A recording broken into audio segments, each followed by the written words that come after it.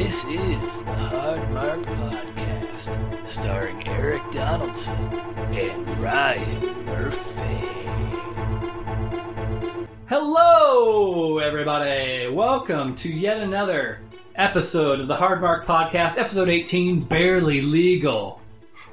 I just came up with that. I don't think that we had a marketing scheme around this. No. I don't think we said in advance that this is going to be the Barely Legal episode, but here we are, 18. The podcast is officially able to buy cigarettes, pornography, other things of that nature. With me today, as always, but not as always, he is with me live and in living color. This is not a virtual episode. We are socially distanced, but emotionally available. With me today, Ryan, the man of 1,000 compliments, the soul skater, the maitre d' of Matt Drama, the Tampa Bay topsider, the living painting, the talent, flying Ryan Murphy. How you doing today, Ryan? I'm good. Good. I got my nicknames back. Yeah, you got them back. Yeah. You earned them back Yeah. after we had a big falling out last time. Yeah. So I'm glad that that's all been smoothed over. Yeah. Smooth passage through calm seas, as it were. Mm-hmm. And we're here. Anything on your mind? Anything you want to get off your chest? No, I mean, Okay. no. I'm glad to be back. Great setup, Eric. Thank you. Every time I come back, it's a little bit. There's just one new step that you've taken. Well, it's because all the fabulous income that we're making from this thing is all getting redirected into the podcast. I know we all work for large corporations out there, and they're always talking about reinvestments. This is a down home.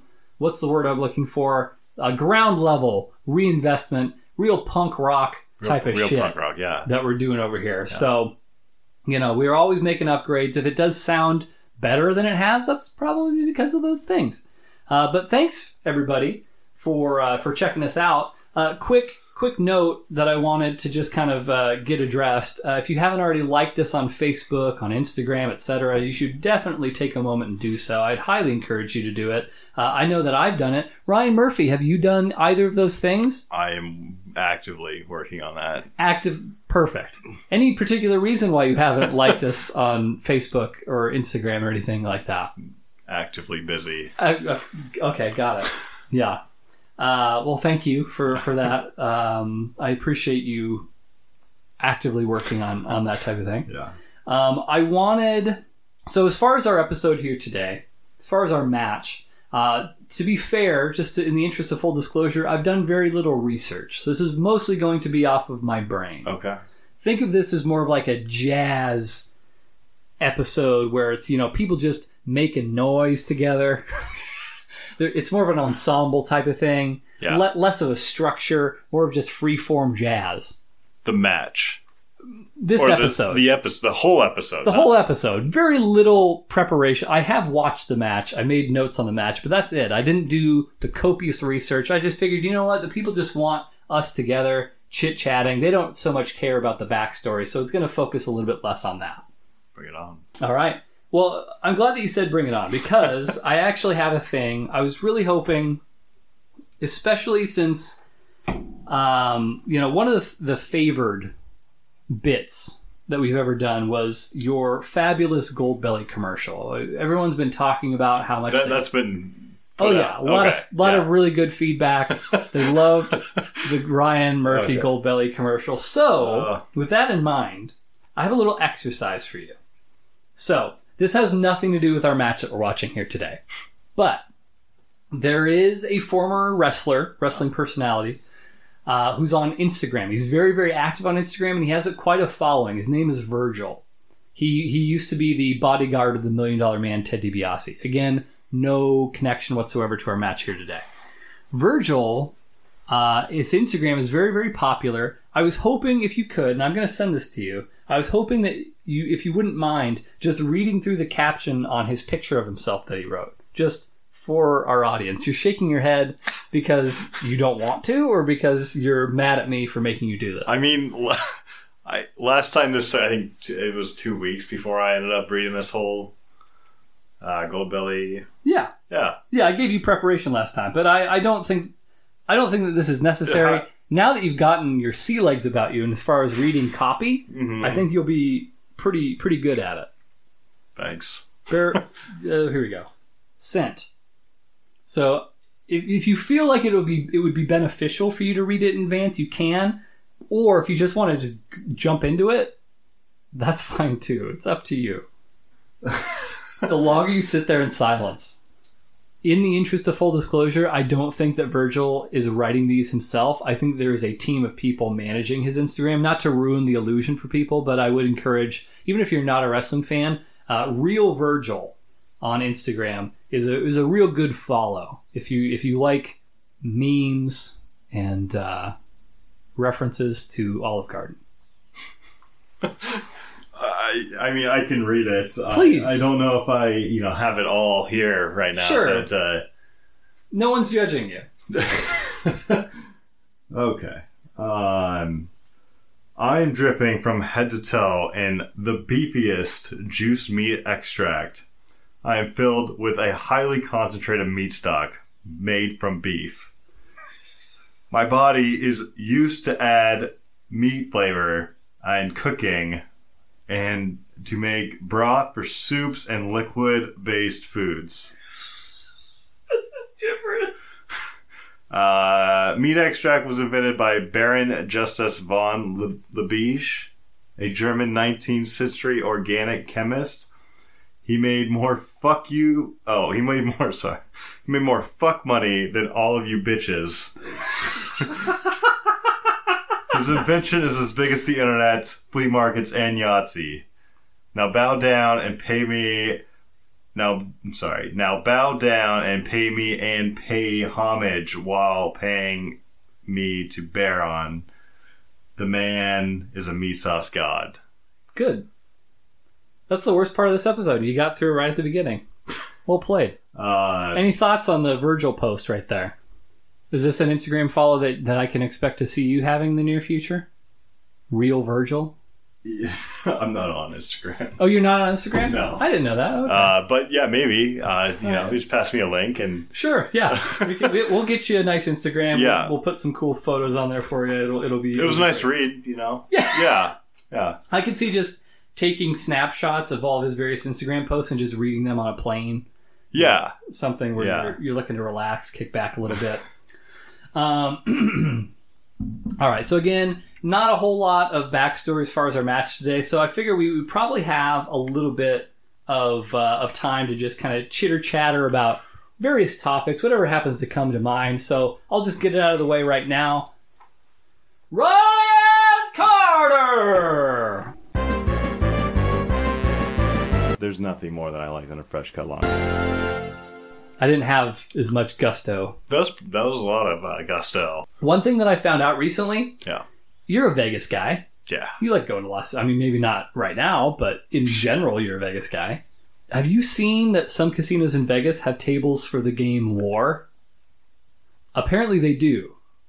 You strike me as someone who would play War in Las Vegas. Like the card game War? Yeah, what else would I be referring to? That was a very old school card game. I mean, I loved it as a kid. Right. Because of the very simple rules. I'm not even sure how you gamble. I think you would granted, I've not seen this for myself personally, but I have it on good authority that there was, not in all casinos, but a certain casino at least, has competitive games-based War. Okay. And I'm assuming before... you're flipping your cards or whatever, you would make your wager, and then that would be it. I would be totally interested in seeing something like that. I haven't thought of War in a long time, but I absolutely played it a lot as a kid. Do you gamble? Yeah. When you're in Vegas? Well, yeah. I shouldn't say yeah. You answered that so fast. Well, I do like to. I play a lot of 3-card poker. We'll play a little bit of blackjack. Table, right? Not. Yeah. Okay. Or I'll play play the split or odds on a sports game out there. Okay. But I love gambling. Yeah. So you said 3-card poker? Yeah. And then what was the other one? We'll play blackjack too. Okay. A little bit. I'm not a huge blackjack player, but 3-card poker is really my... I've always been intimidated by the idea of playing cards at a table. So I'll typically stick to video stuff just because I don't want to like be in the hot seat, so to speak, and figure out like what, or like make a mistake and do the wrong thing. I would feel very self-conscious. Yeah. I like 3-card poker is the game I know the best. Uh-huh. And I'm kind of the same way. I don't like hopping onto other tables if I don't fully understand the rules and how to play the game. And also, like, you're playing with 6 people, you got to like handle them too. But like, I am a very good 3-card poker player. Oh, and very people good. will still talk shit about like certain ways that I play the game, even like knowing full well what the rules are and how to like strangers. Yeah. See, I feel like the dealer, strangers, the dealer, the fucking supervisor who's like overseeing the game will like talk shit about like how I'm playing, but is this common? Probably. I mean, there's like some like strategy to like different games. I'm sure it happens, but do you think they're getting mad at you for winning? I play a lot of like you can play like high risk on 3-card poker, but you see people like just slowly lose all their money. Or you can play like lower risk and you can't, like I've hit, certain cards that would have paid like 300 to 1. I've hit it like once or twice, which would be a lot of money, right? But I don't play that because you lose all your chips. Right. And I get called out by the dealer and the supervisor and the players around the table every single time I miss one of those. Okay. And you get like, so it doesn't matter where you play. Like if you're like, worried about like, stepping onto a table and not knowing what you do, people are going to talk shit to you like left and right. Like, I don't think I could handle that. I think I'd get like worked up and then I'd start like snapping at people out of like frustration. Yeah, I could see you doing that. Yeah. I would almost certainly start doing that. Yeah. Do you tip dealers after you? Yeah, if I'm winning. Sure. Yeah. Well, I mean, if you lose your ass, you're probably not going to tip. Yeah. What's an appropriate tip? It's like $5. I'm no loaded fucking guy. Like $5 just regardless, or $5 if you've won? Like what's the threshold? Like I leave the table and I tip $5 usually. As long as you have $5 to tip. What if you like won big? You might throw in $5. You see people like sometimes if they win big, they'll throw like $5-10 in just to tip the dealer. Okay, so you're not playing high stakes tables then. You're. I could be, but are you? I may not be all the time. You might not find me at that table, but okay. Sure, I could be. Yeah, if I wanted to. I have faith. I would love to see it. I would love to see you count cards and do all the stuff that you do that's getting you kicked out of these casinos and yelled at by supervisors. Fucking hate these supervisors. Yeah. So. Huh. Okay. I had no idea that you were actually like actively playing table games. I just assumed. I mean, it's 3-card poker. It's not a very like there's other. Well, but there's still like a learning curve to that. Yeah. I mean, it's just another card game. But like, I don't like go and play like every card table game on the in Vegas. Mm-hmm. There's a lot of games I don't know how to play them. Sure. Well, yeah. I mean, I've never learned how to do. I don't know, craps. I don't know. Yeah, that's the one I want to play.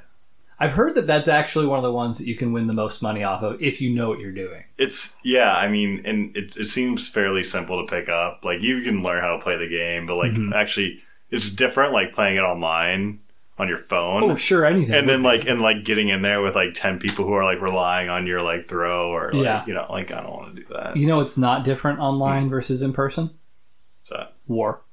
I've never played War Online, but exact same thing. Yeah, okay. That makes okay. As long as we're sticking on this Ryan's Corner theme for at least a little bit, let me just take a look here at the old notes. Because I just want to get weird today. I feel like it's been a while since we've seen each other in person. Let's just get fucking weird and crazy together. I'm going to ask you a hypothetical. Okay. Are you mentally prepared for this hypothetical? I don't know. I wasn't ready for the last I'm not going to make you read anything if that makes you feel any better. You have the choice. 2 options. 1, you can go to any time period in the past, anyone that you choose at all, or you can go 100 years in the future. What do you pick? You go 100 years, like any time within the 100 years, or? Well, I think if you go 100 years backwards. Well, no. So the 100 years is only applicable forwards. So you can either go 100 years into the future. Or you can go any time in the past. Or any time in the past. It does not have to be 100 years in the past. So like you could go to Egypt, you could go to Rome, like ancient Rome. Like as the same like age as you are now. We're going to say that this is the Ryan of You know what? I'll even throw you another bone. It can be Prime Ryan. So if you consider Prime Ryan to be the Ryan of today, 30-year-old Ryan, then that... It could be any Ryan. But it could be 29-year-old Ryan. Maybe that was your physical prime. I don't know. But whatever you determine to be the best version of yourself, maybe it was when you were 17, young and fresh-faced, just full of piss and vinegar, it can be that guy too. I've really never had like that much interest in the future. Okay. All right. Well, that I guess makes it at least a little. You've eliminated that option. Then. Like but you're not curious. Like what happens? Yeah, no, don't get me wrong. I am curious. Like technology for sure. But I'm not that into technology anyway. Like I would be curious to get like a quick snapshot and be like, oh shit, this is what who wouldn't, right? But like I'd probably go in the past. You're talking about just like a picture on your phone. You would go. I would just be like if you took a person from 100 years ago and you were like, you want to jump 100 years, they'd be like, what the fuck is going on? Like all of this shit. They'd probably think it was like super boring to move 100 years in the future. If someone from 100 years ago, from now, so 1920, and they then went to 2020, especially right now with all these lockdown, what the fuck? Like this is super. Yeah, but like 2019, like everything we have now, they didn't have. They didn't have planes. Like you see a big plane flying over, you'd be like that'd be. So yes, it would be totally fucking crazy to go in the future. I'm not that interested in it. Like, I like how for a second it sounded like you were almost selling yourself on it, and then you totally buried it. Yeah, I'd probably rather go into the past and where I knew it was like a good time and just like be your prime like self in that period of time. What is Prime Ryan? No, now I'm curious what Prime Ryan is. Which Ryan gets sent back? I think who's the John Connor of Ryans in this situation? I don't really have I don't really want to go like the 18, 19, like 20 or which Ryan is being sent nude into the past and has to take police officers' clothes to survive? I know. That's a hard question. All right, we'll switch gears. But which time period then? So we've determined not the future. You don't care about the future. What about the past? So what time period? We can talk like feudal Japan. You can talk like prehistoric era, although that might be a little dangerous. What are we thinking? I'd have no interest. No, like I'd go like somewhere like pretty recent, like throwing back to like the late 80s, early 90s. What? Like as like a 25-year-old, like fuck yeah, like that. In the late 80s. That would be. You already lived in the late 80s. I did not. I didn't live in any of the 80s, Eric. I'm a very young guy, so I can guarantee you that you can more or less predict exactly how the late 80s went. But like to live through that as a young adult, that would be. Wait, are you so just so I'm clear, are you approaching this conundrum as if like you're going back there permanently, like you're just going to fucking live there? Because my thought was you're just going there as a tourist. You're maybe spending like, I don't know, a couple days to a week, and then you're coming back. Okay. But sure, I can see if you're trying to like live in this place, you want a time period where there's medicine and it's not going to be a drastic shift. But it's also a great fucking time, Eric. Like, are you just going back for the Quaaludes? Be honest. I would go back for the Quaaludes. Okay. If that's the case, then if I'm just visiting, then yes, I would like. Okay, I see what you're saying with the question. I don't know how I missed this in the first place, but you miss a lot of things on this podcast. I think I'd probably jump 100 years into the future. Then I thought you didn't care about the future. I don't care to live in the future. Wait, you would rather? I'd rather see what's going on. I'd rather live go back. Okay. And live in a certain time in the past. I feel like that's the opposite of what most people would do. Most people, I think, maybe that's extreme, but I feel like I would be more inclined to want to live in the future than I would in the past, just because I know that whatever exists now, there's going to be some form of that in the future, if not more of it. Maybe. Whereas in the past, you're going to be losing access to, clearly there's not going to be an internet. There's not going to be a lot of the things that you sort of take for granted as creature comforts now. But it's interesting to me that you would, as a tourist, you would be more interested to go, but not to actually live in that environment. Yeah. Yeah, I don't know. I think the future is going to be a weird, sketchy place to live in. I don't know. But, maybe I'm. Is this conspiracy theory, Ryan, coming? I'm not really a conspiracy theorist. I just, think now's a really weird time to live in anyway, and like, sure, yeah. So I wouldn't want to live in the future, but I definitely want to like see what happens in the future. Like a quick snapshot of it would be. But if I was gonna, I'd choose to live in the past. Okay. Yeah. Specifically, the late 80s. I would love 90s. I would love to live that period. Yeah. I would choose like, I don't know, feudal Japan, or I know you would. like somewhere in Mongolia in the days of Genghis Khan, and just try. I don't know. Like I probably wouldn't live that long, but I'd like if I could. If we're talking like quantum leap rules, if I could just leap into the body of just some random Mongolian dude, I would do that just to be like, holy shit, this shit is nuts, and then zap back into 2020 Eric. Like I would be all about that. Just to see it and then come back. Just to see it. Just to be like, because I've heard all the stories about, setting animals on fire and then like flinging them into cities and shit like that. And I just think it'd be totally wild and probably a different sort of environment. The feudal Japan thing, I guess, for similar although different reasons. Where else? What other prominent eras in history? I don't know. Asia has a lot of it. I imagine like a lot of fucking like crazy shit going on over there. Asia does have a lot of crazy shit going on. That's very true. I don't know. I mean, I'm sure if I sat down and thought about it, I could think of a few. But yeah, it would be tough to think of between the future or the past. I don't know. I'm torn for both of those. But I appreciate you saying that you would go back to 1980s. That's Southern California. Wait, just skate. Just skate? Yeah, just be one of the Lords of Dogtown. Is that what that was called? Is that one of those guys? I guess. Okay, I'll ask you one more thing. Okay. All right. Where do you stand on peeing in the shower? Yeah, I'm all about it. You're all about it. That was A, a really fast answer. Yeah. And B, you were looking at me like, hell yeah, I pee in the shower. I don't know why. Who doesn't? I mean, I too am also a shower peer. Yeah. What does Greta think about you peeing in the shower? Does she mind you doing it? How would she even know? Sometimes my wife can smell when I'm peeing. So she'll be like in the bathroom and then she'll like sniff and she'll be like, "Are you peeing?" And then I'll answer yes.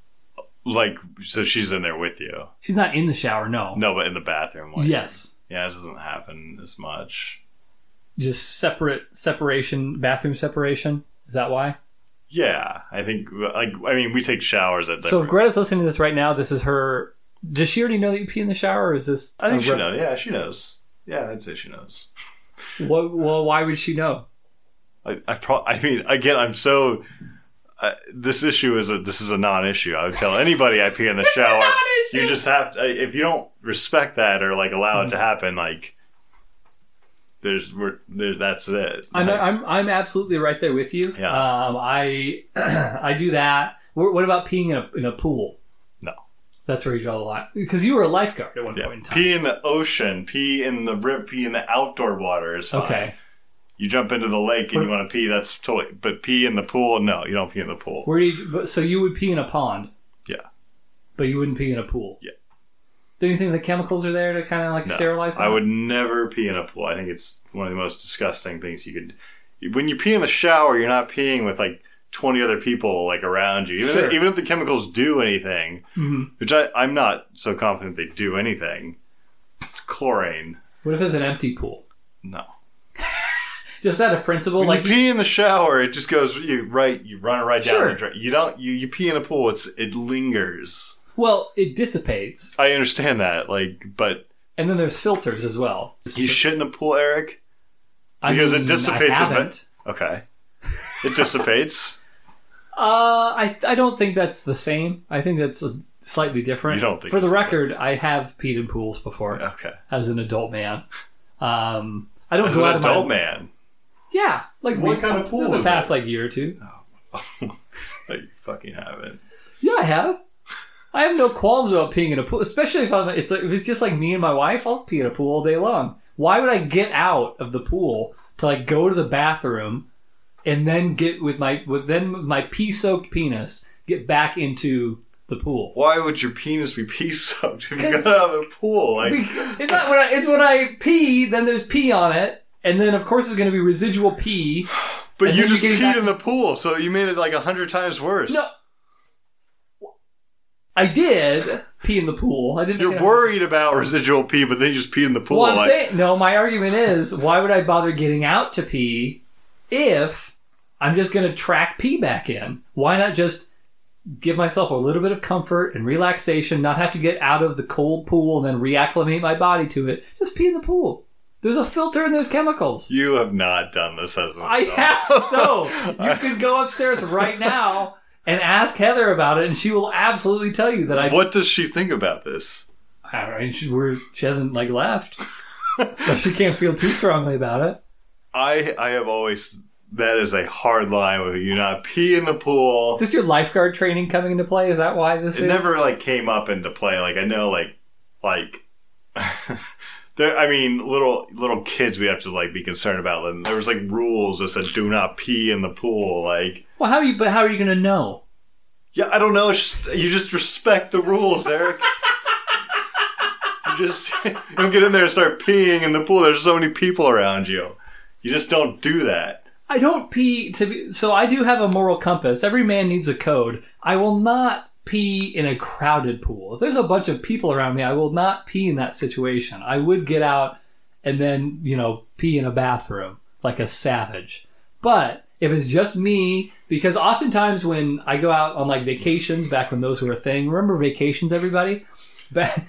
When we would go to vacations and stay in a hotel, oftentimes we would specifically book hotels with pools. Mm. And so oftentimes in those hotel pools, you want to try and go when there's nobody else around, so you just have the pool all to yourself. If that's the case, pee in a pool. You should not pee in a pool. You should stop doing that. You haven't given me one good reason why I shouldn't. There's no reason. There's no you just shouldn't do it.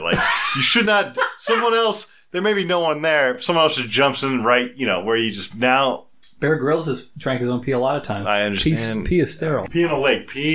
Or pee anywhere. If I could move from the pool into a lake to pee, I would consider it. Yep. There was a little inlet. I could just waddle my way through this inlet from the pool into the lake. If someone peed in the pool right there and then you just jumped in with your wife. Yes.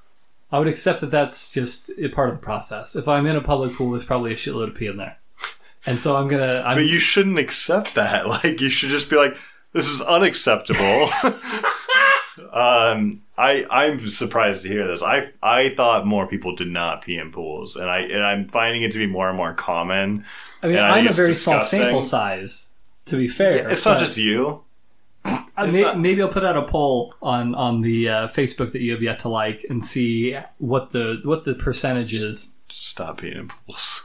Ryan is imploring you. Everyone stop peeing in the shower. Come to think of it, I think I've probably peed in a hot tub before. Jesus Christ. I mean, not commonly, but I think I think it's all, as much as it's more close, I know it's even a little bit grosser in some ways. Yeah, it's also grosser.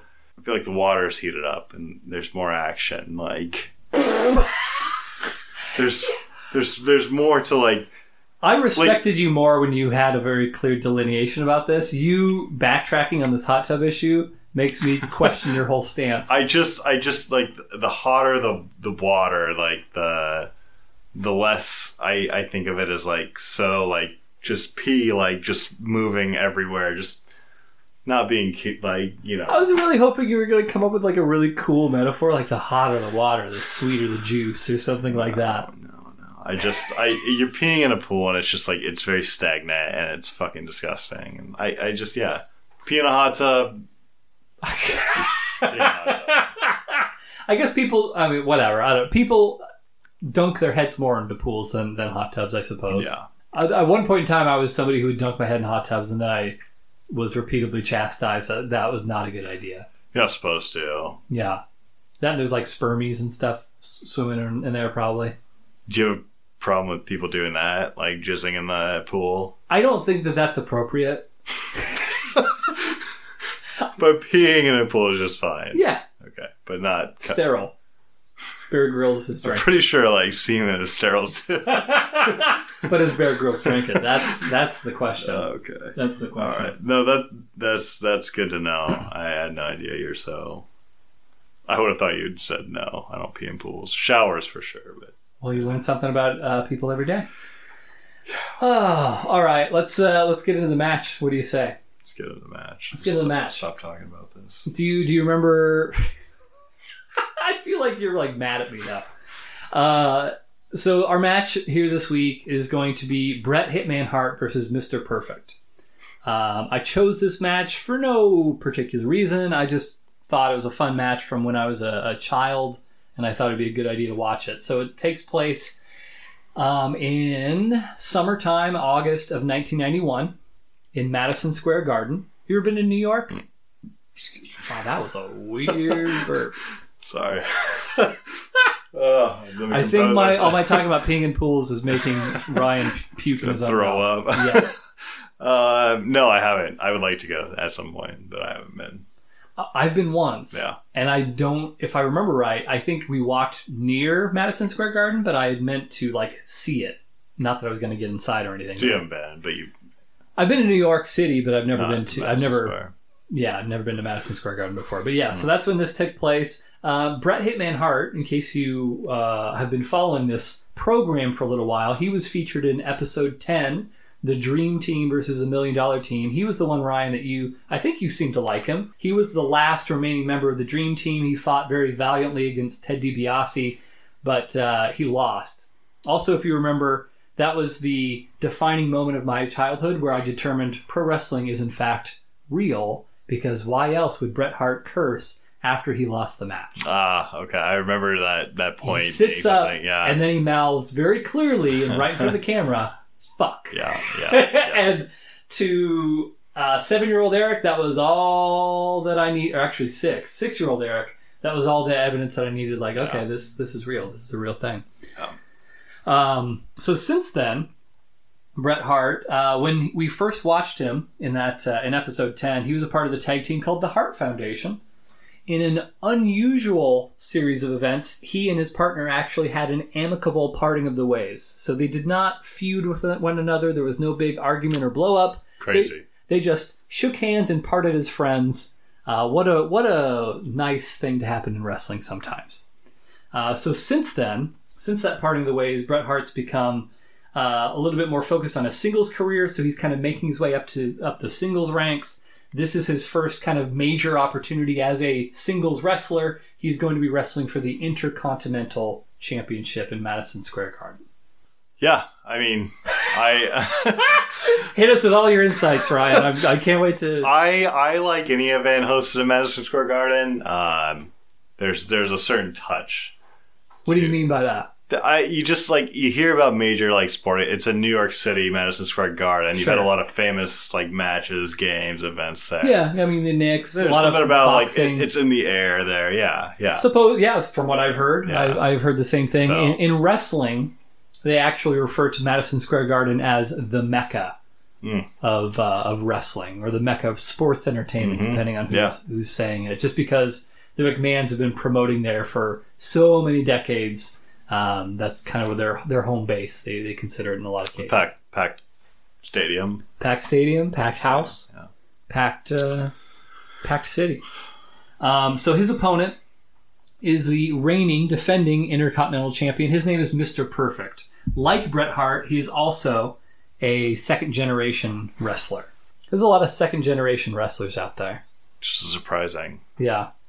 I when you were a kid, did you think that you were just going to do whatever your dad did? Because that's what I thought. Yeah, I did. Like my dad worked for Boeing, and I was just like, oh, can't wait to work for Boeing when I'm a grown up. Unfortunately, that's not the case for me, but yeah. But yes, his father was a wrestler, Larry the Axe Hennig.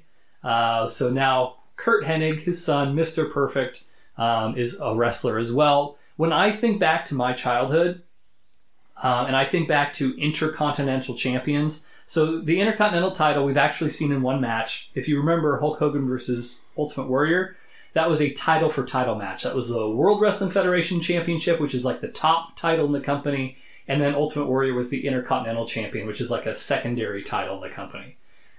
Ultimate Warrior notwithstanding, the Intercontinental title was generally considered to be like the wrestler's championship. Like if you want to see like a really good wrestling match, that was the Intercontinental title.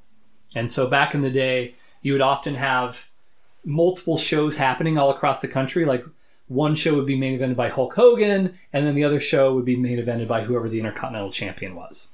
And so for me, Mr. Perfect is like the representation of the Intercontinental Champion from back when I was a kid. And his name, Mr. Perfect, comes from the fact that he's just great at everything. He's a great athlete. He's got a great look. He just looks like the perfect wrestler. Did he like deem himself Mr. Perfect, or did that come with many matches of... When he first entered the company, I think that they referred to him by his real name of Kurt Hennig, and then being a bad guy wrestler, I think eventually he just sort of coined the Mr. Perfect thing for himself, and then it just sort of stuck from there. If it sticks, right? Exactly. You can name yourself whatever you want, but it has to stick. It's got to stick, exactly. Yeah. As long as other people are saying it, you're in the clear. And then by the time we're watching this, no one even really called him by his real name. They all just called him Mr. Perfect. Yeah. And so they would shoot a series of videos, series of vignettes of him playing different sports and nailing it every single time. Like there's some famous ones of him shooting like 3-pointers, and of course they edit it to make it look like he was just nailing every single one, hitting home runs in baseball, throwing strikes in bowling. Like that's how they sort of introduce this character, is like this guy never fucks up anything. Yeah. It's nice. Yeah. Nice to have. Much like yourself in many ways. But yeah, that's kind of the short version of our match. Mr. Perfect had been, I think, Intercontinental Champion for probably the better part of a year by the time this match happened. Again, Bret Hart's still kind of rising the ranks, so it becomes a matter of who's going to be sort of the guy that moves forward as the wrestling champion. Is it going to be Mr. Perfect? Is he going to hold on to this title, or is Bret Hart ready to ascend to that next level within the company? And that's the story. So not quite as convoluted as our Shibata story last time. Yeah. Okay. Yeah.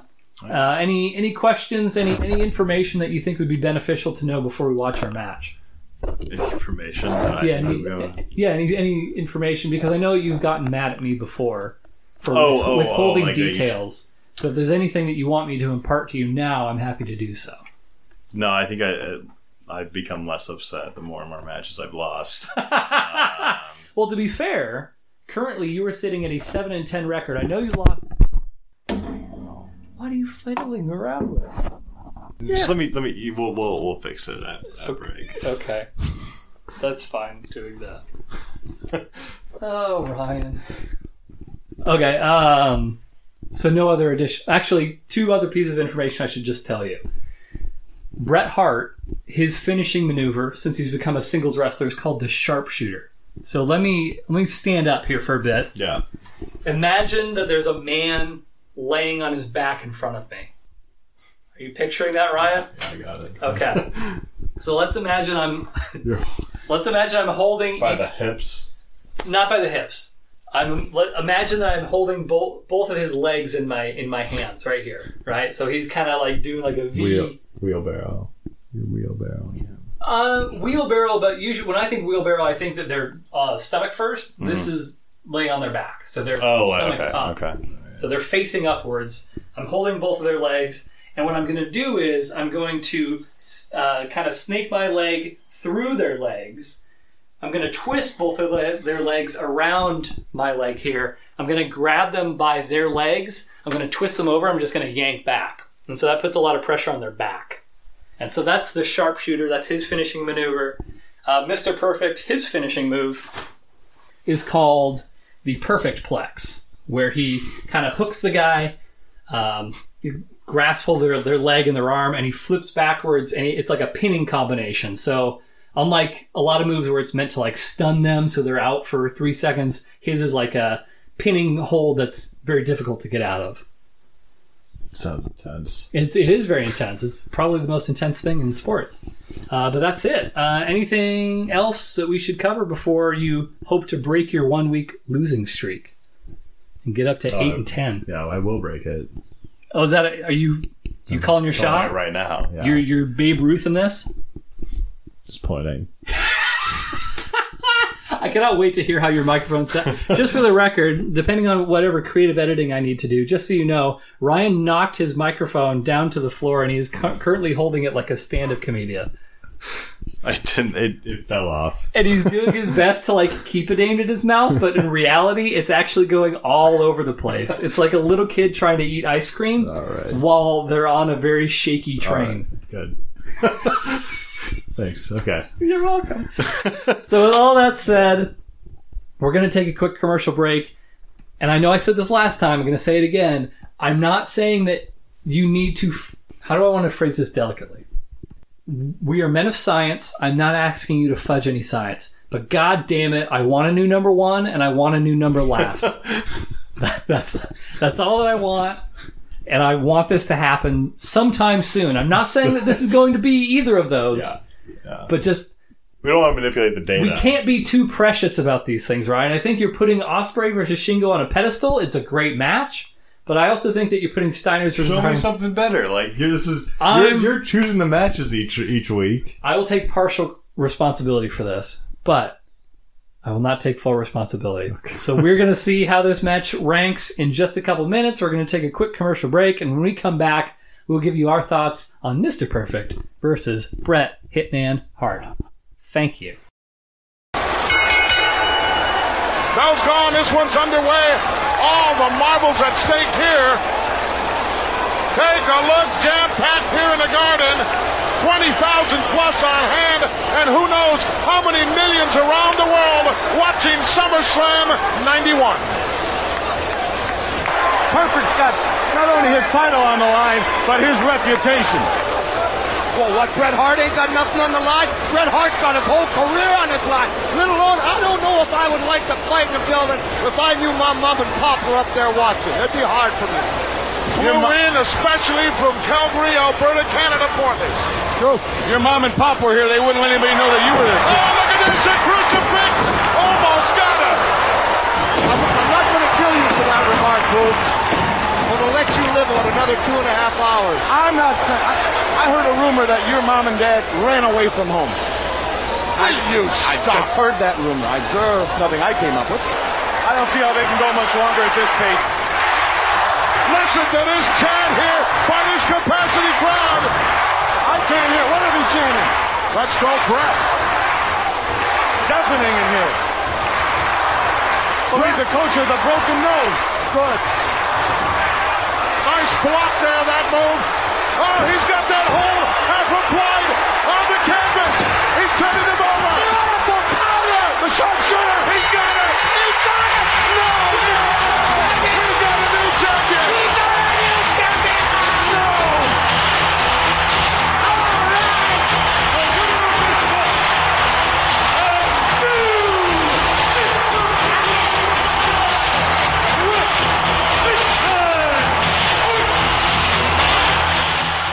All right, so we just finished watching Bret Hitman Hart versus Mr. Perfect, and guess what, everybody? Ryan is back in the winners column. That's right, he successfully predicted that Bret Hitman Hart was going to win the match, win the Intercontinental title, and here we are. Ryan, what'd you think of the match? It was pretty good. Okay, would you say you liked it? Yeah. Okay. I just don't know where to peg it. Like, I don't know, like, what I thought, like... Well, we don't want to put the cart in front of the horse. We can talk about the match a little bit and then kind of make our rankings. It was so back and forth, and so, like, there was no, like... You're talking about in terms of the contest between the two competitors, you mean? It was back and forth? Is that what both of them had, like, pretty equal, like, both sides. I didn't know who to pick. I really just took a guess. Sure. Was there anything that swayed your decision to choose Bret? Like, what made you choose him over Mr. Perfect? I feel like that ring kick. Did I make my call right before that or right after? I think it was right around there. The ring kick? Yeah, right up in the crotch when he kicked the ring. Not Bret okay. himself, but he got caught up there. Yeah.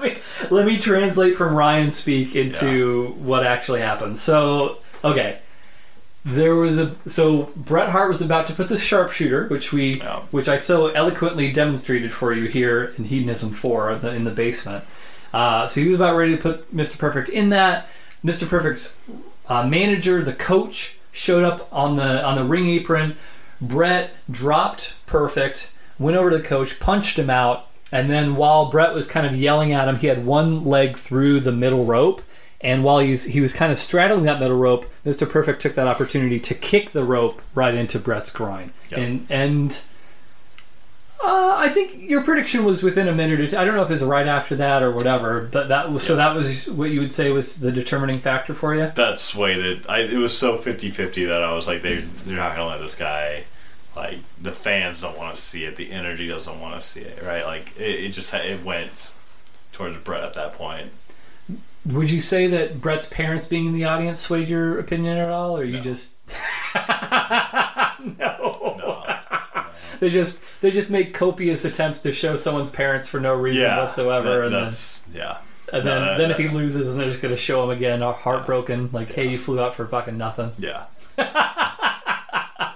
that's fair. Let's go to their notes. Okay, so right off the bat, little promo from Mr. Perfect. You said he looked like Mr. Clean. He's not bald. Yeah, but he had the same, like... I don't know. Let me pull up a picture of Mr. Clean just so you understand who I understand Mr. Clean is bald. I get that. That's kind of his defining trait. But he's also a big, fucking, bulky guy. Like, okay. Sure, okay. I can see that. But I guess for my benefit, I will pull up Mr. Clean. Is it the white hair as well? Mm-hmm. Okay. I mean, blonde, I mean, Mr. Clean, I'm not sure... I don't know if I'd consider him blonde. He's more just like a silver fox. Okay. I mean, you know what okay. If you cut off all of Mr. Perfect's hair, I could see there being a connection there with Mr. Clean. So I could see that. Sure. His mullet was almost like a little bit of like a crew top, like kind of, like... His hair in this match was very weird. It was weird because it started off one way, it did not end that way. His hair did start off one way, and he had it tied back, pulled back, and then by the end, it was just like a weird... Was it tied back? I thought it was just like a mullet, but maybe it was tied back. I think he had a something, like a little ponytail, I don't know. What do you call that? A scrunchie? Not a scrunchie. Just a band? A hair band? A hair tie? Yeah, a hair tie. Ponytail-like thing. A hair tie. I'm pretty sure it had a hair tie in. And then there was a lot of hair shit in this match. I think you and I can both agree on that. Yeah. A lot of hair shit. That, was part of the match. The ref didn't really kind of pointed a finger. Don't do that. Well, Ryan, if you or I were a referee out there on the day-to-day, living the dream of a referee, you want the match to be decided in the ring. You don't want it to come down to a judge's decision. I like that, yeah. That's... Let it play. Yeah, let the ball... Play the ball as it lies, as they say in the world of golf. I don't know if that's applicable in this case or not. But we'll go with it. Yeah. So we had the promo from Mr. Perfect, who, again, you said looked like Mr. Clean, even though he's not bald. There was a really cool jacket that Bret Hart had. Yeah. Yeah, a slick jacket. It was pink. Yeah. What material would you guess that jacket was if you had to estimate? I don't even know either. Well, let's say velour. It's not. I don't think so. What did you think of the commentary during the match? It was okay. What? I love that commentary. Just the bickering back and forth. It was very 1990s video game commentary. So how is that a bad thing? It wasn't a bad thing. It was but not. It was not bad commentary. It was just I don't know. It's too over the top a little bit. It wasn't as authentic into this match as I would like to see from commentary. It was more generic. It was more generically We're gonna need to agree to disagree on this one because I really love the commentary. There was. I know there's been at least one match where there's very good commentary that we've watched, but it was specific to the match. This was You're saying that you thought that the commentary could have been equally applicable to any match. It didn't have to necessarily be for this match. Yeah, it was you're kind of throwing comments over just any generic. That's what I thought. I guess a video game kind of stuff. That's okay. A lot of sound bites. Yeah. Okay. For me, but it wasn't there's also been a lot of worse commentary too that I've seen. I don't. Yeah, sure. Yeah, I would say this is one of the better ones. You hyped up the commentary so much in the beginning that I was expecting great commentary, and then it came down. It was Allow me to translate from Ryanese one more time here. I did not hype it up. I just said the commentary is very good in this match. I said that one time. Okay, that is true. So I did not build it up to be the greatest commentary of all time. I just said, hey, Ryan, this commentary is pretty good. So don't try and put that on me, pal. Okay, so commentary, the sunglasses. We both commented on the sunglasses. Remember that Brett gave out to the little kid at the start of the match? Oh, yeah. Those sunglasses are so fucking cool. Have you seen those kind of like, not in that way, but like that style, like that frame kind of come back a little bit? Like, has it? I've seen like people with these like, it's not like the wraparound, you know, like, but it's like that frame style. Like, it's like what he was giving out was considered a wraparound shade, which though, is right? like different, yeah. Okay. And those were fucking cool. Like, I would like to have a pair myself, but I feel like that sort of thing is coming back. And now that I'm Google searching wraparound, what he had was more than this. So what Brett had, you can imagine like a wraparound sunglass, but like this went. The lens, the shade, went, I would say, from temple to temple. Yeah, easily. On your head. Yeah. And it was just like pink. It was like a hot pink, temple to temple shade. I had a pair as a child, and I thought they were the fucking coolest things in the entire... I don't have a lot of regrets in my life, but I cannot think of any reason why I do not still have those. Yeah. You probably... Can you get something like that? Yeah, he sells them on his website, actually. Yeah. We should get a pair. Yeah. I think so. They work for, like, wrestling, wear them on the boat. Oh, my holy fuck. Yeah.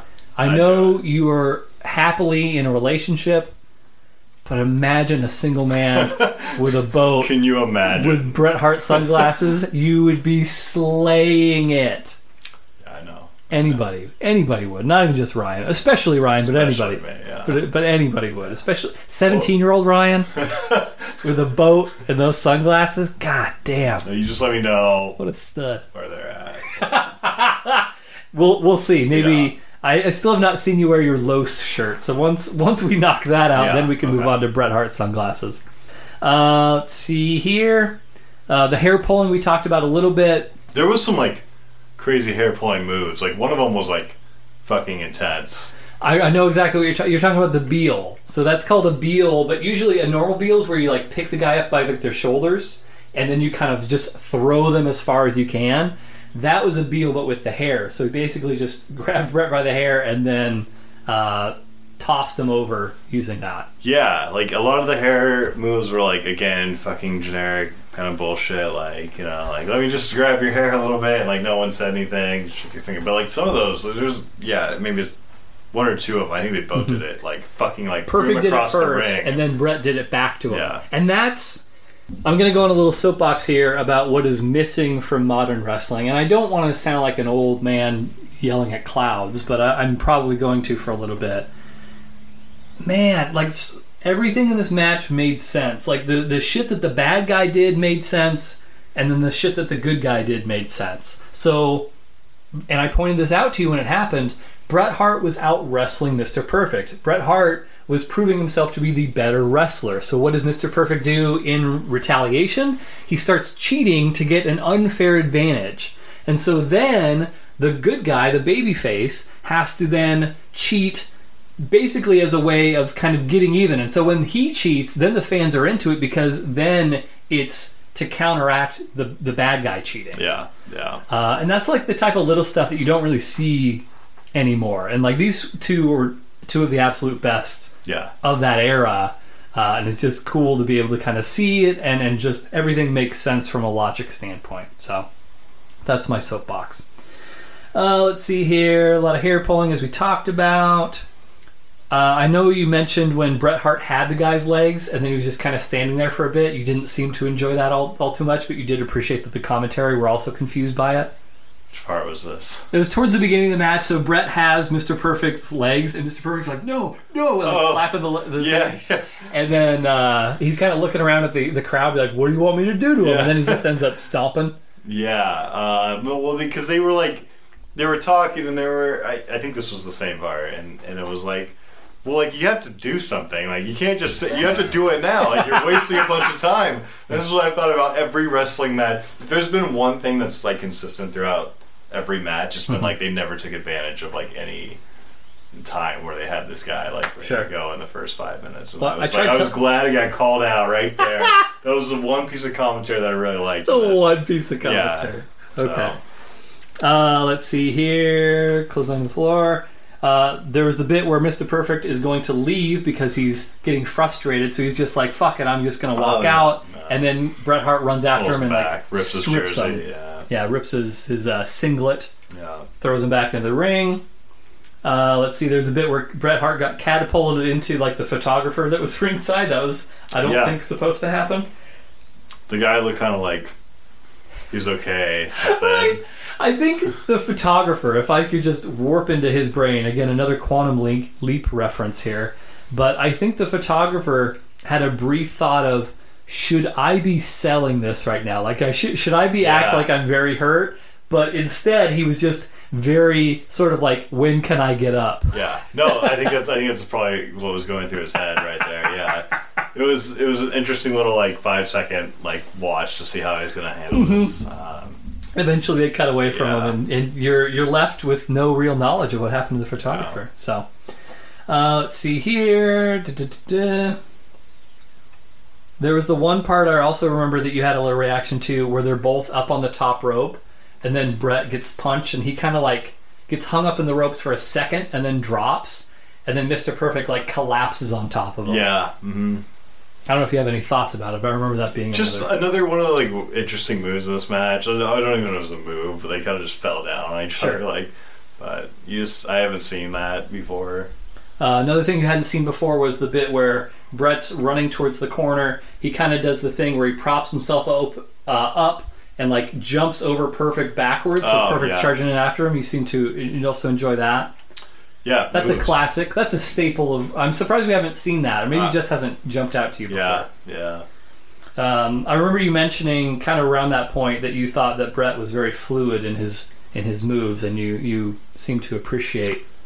They were both fairly fluid in their moves. Like they just kind of let the match come to them, and like but I like shit where they like use their bodies like flail at each other like off the ring and just like. Like I think that and you said they're big guys. I know they're not as big as they like are now or like as big as they became, but they're like big people, and like for them to be able to like fling their shit around like that is pretty.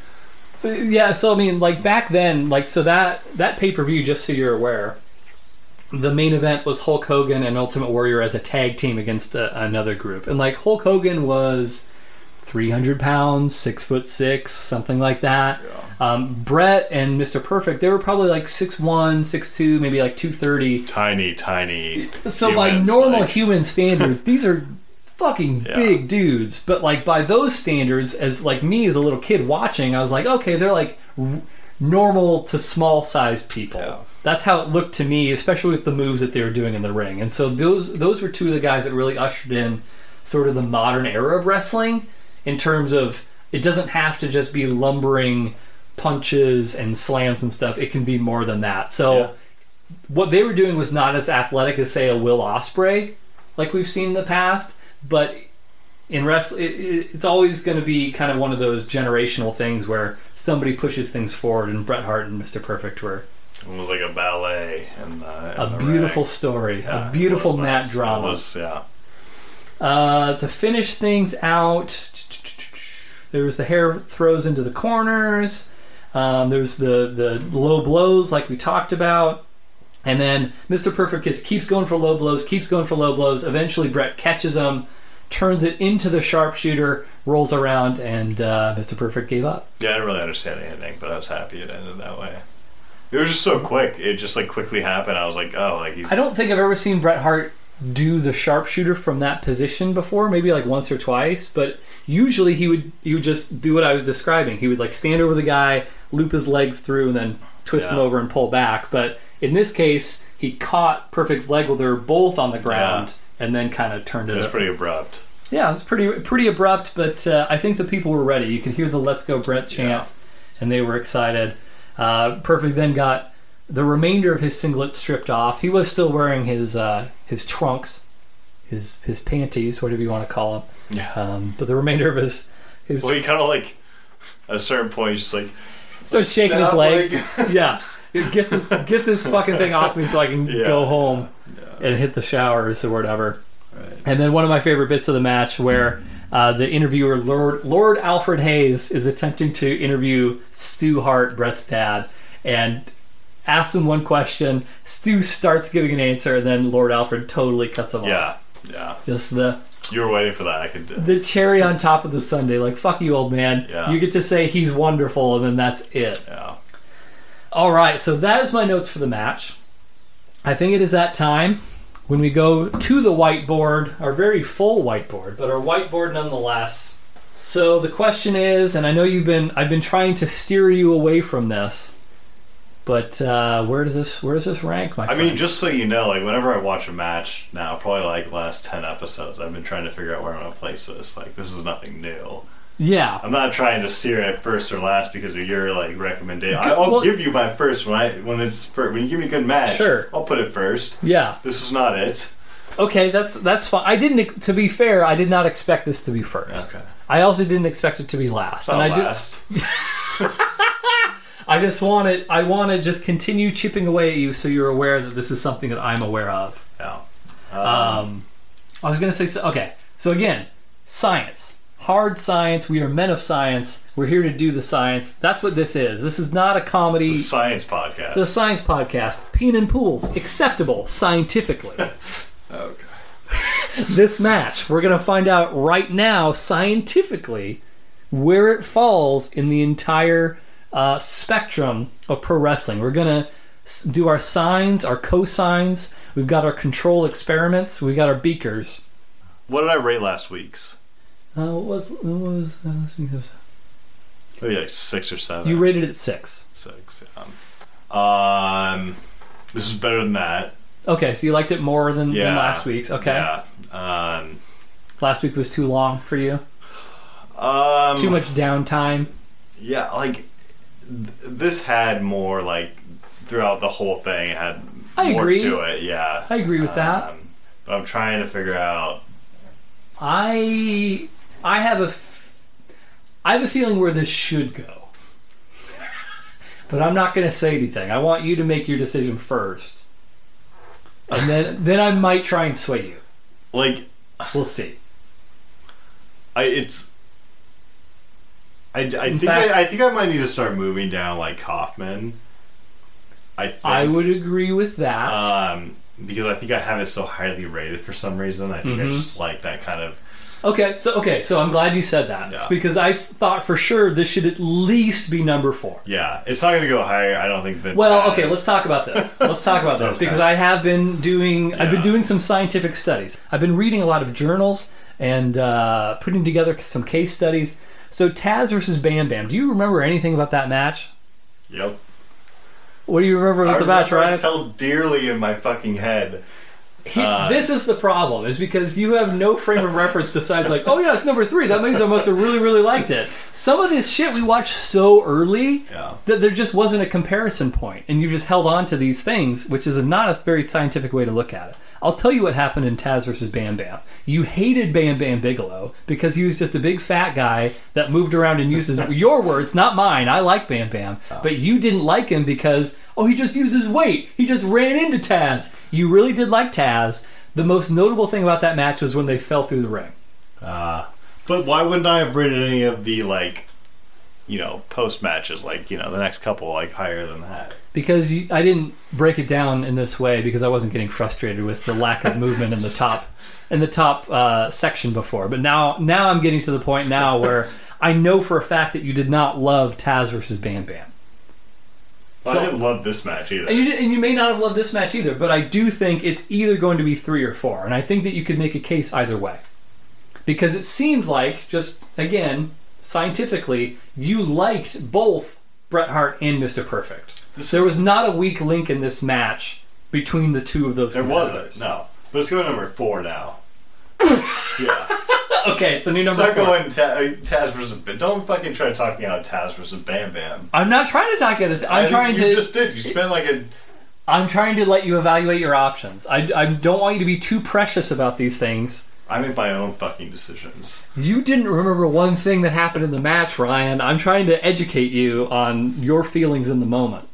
Because if not me, then who else is going to do it?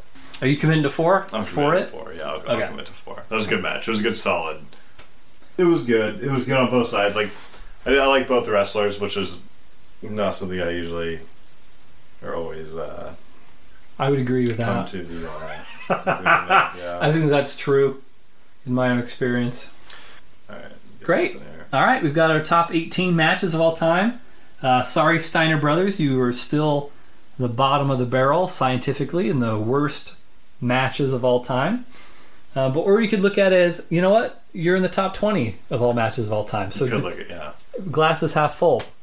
Anything else worth noting around our match here today, Ryan, that you want to impart to our beautiful listeners who have made the choice to stream or download this from Anchor, Spotify, Apple Podcasts, Stitcher, iHeartRadio, any of our number of partners that are out there in the world today? It's no Taz versus Bam Bam, but you're trying to rile me up. All right. Well, that brings us then to Eric's Wisdom Tree, the segment every episode where I impart a piece of wisdom onto our listeners that Ryan immediately shits on without even trying to do it. Ryan, have you and this may not be applicable to you, have you ever found yourself in a scenario where you thought to yourself, man, I am old? Yeah. So this happened recently? All the time. Yeah. I have a foolproof method. If you yourself out there listening, if you think, man, I am old. I'm an old man. I'm an old woman. Whatever the case may be. Or maybe you're looking at somebody like, they're old. That's an old person. Here's how you know for a fact, definitively, scientifically, if this person is old or not. Anyone who's old will not jump. No one's ever seen an old person jumping. So if you ever feel real old, just jump. And with that said, that's Eric's Wisdom Tree. Right. Do you? I feel like you have something to say about that. No, I just think it's fucking stupid. Well, no one's asking for your fucking wisdom, so okay. Blow it out your. Have you ever seen an old person jump, Ryan? Yeah. No, you have not. Come on, 60-year-old can jump higher than you probably. Then they're not old. Then they're not old. What is old? That's what I'm saying. Old is someone who can't jump. How many people in a senior living, assisted living facility have you ever seen leap? A leap is a different word than jump. Even just a hop. That's also a different word than How jump. many of them have you seen hop in your life? I got a number for you that I know the right answer is, and that's 0. You've never seen anyone in an assisted living facility hop, leap, I'll even go so far as to say skip. I don't want to hate on your idea here. I don't. I don't want to. You may not want to, but you've already done it, so just keep going. Your ideas are so frustrating sometimes. Well, that you and I can agree on, because I find your ideas equally frustrating, man who would go into 1989 of any time period in the history of the earth. To live, Eric. To live. To live. Uh-huh. Not to go visit. You can't refute this. Old people do not jump. What is old to you? Someone who can't jump is old. That's unrealistic to just say they're old. I'm trying to give just people... them are old. When you were 10, yeah. How old was an old person? Your dad? Yeah. 40? You probably had great hops. If there's any 10-year-olds listening to this podcast right now, any 10-year-olds within the sound of my voice, if you think your daddy's old, just ask him to jump. And if he can, he's not that old. What's so hard to understand about this, Ryan? I am very, very... What's the word here? Old. I'm very, conscious about my age right now, and I'm having a difficult time with your fucking, stupid jumping fucking thing about old people. I'm having a very difficult time with that. That seems like right now. a you problem. That's not my issue. Can you jump right now? Because I can jump so fucking high. Well, then you're not old, so what do you have to worry about? But I could jump high when I was 60 too. When I am 60. I mean, you might be dead. I could be. I'm sure. Yeah. I don't know what your cholesterol looks like or anything like that. I still like it. I don't like what you said. Mm-hmm. I'm saying there is a line in the sand of the truly old, and the truly old cannot jump.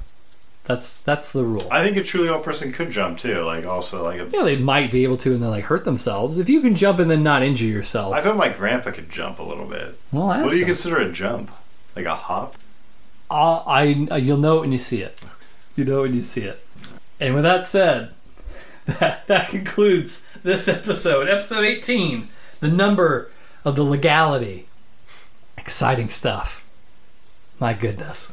Thanks, everybody. Next week, what do we got on tap for next week? Should I verify? Do you care, Ryan? No. Wow. Do it. You don't care, or you're saying I should say it? Say it. Remember Ric Flair? No. What? I'm just kidding. Yeah, you do. Of course I do. Woo! Even at this point, Ric Flair's so like just embedded into my head. Well, next week we got another match that's not going to be first and it's not going to be last, but it's Ric Flair versus Terry Funk, which is a good match. Terry Funk.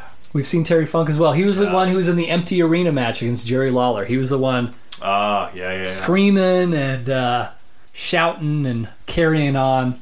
Got it. Arguably the greatest of all time, depending Yeah. As far as that era, anyway. Yeah. But yeah, Ric Flair versus Terry Funk should be a good one. Won't be first, won't be last, but hey, it'll be somewhere in the middle. And who doesn't love middling matches to just fill content, right, everybody?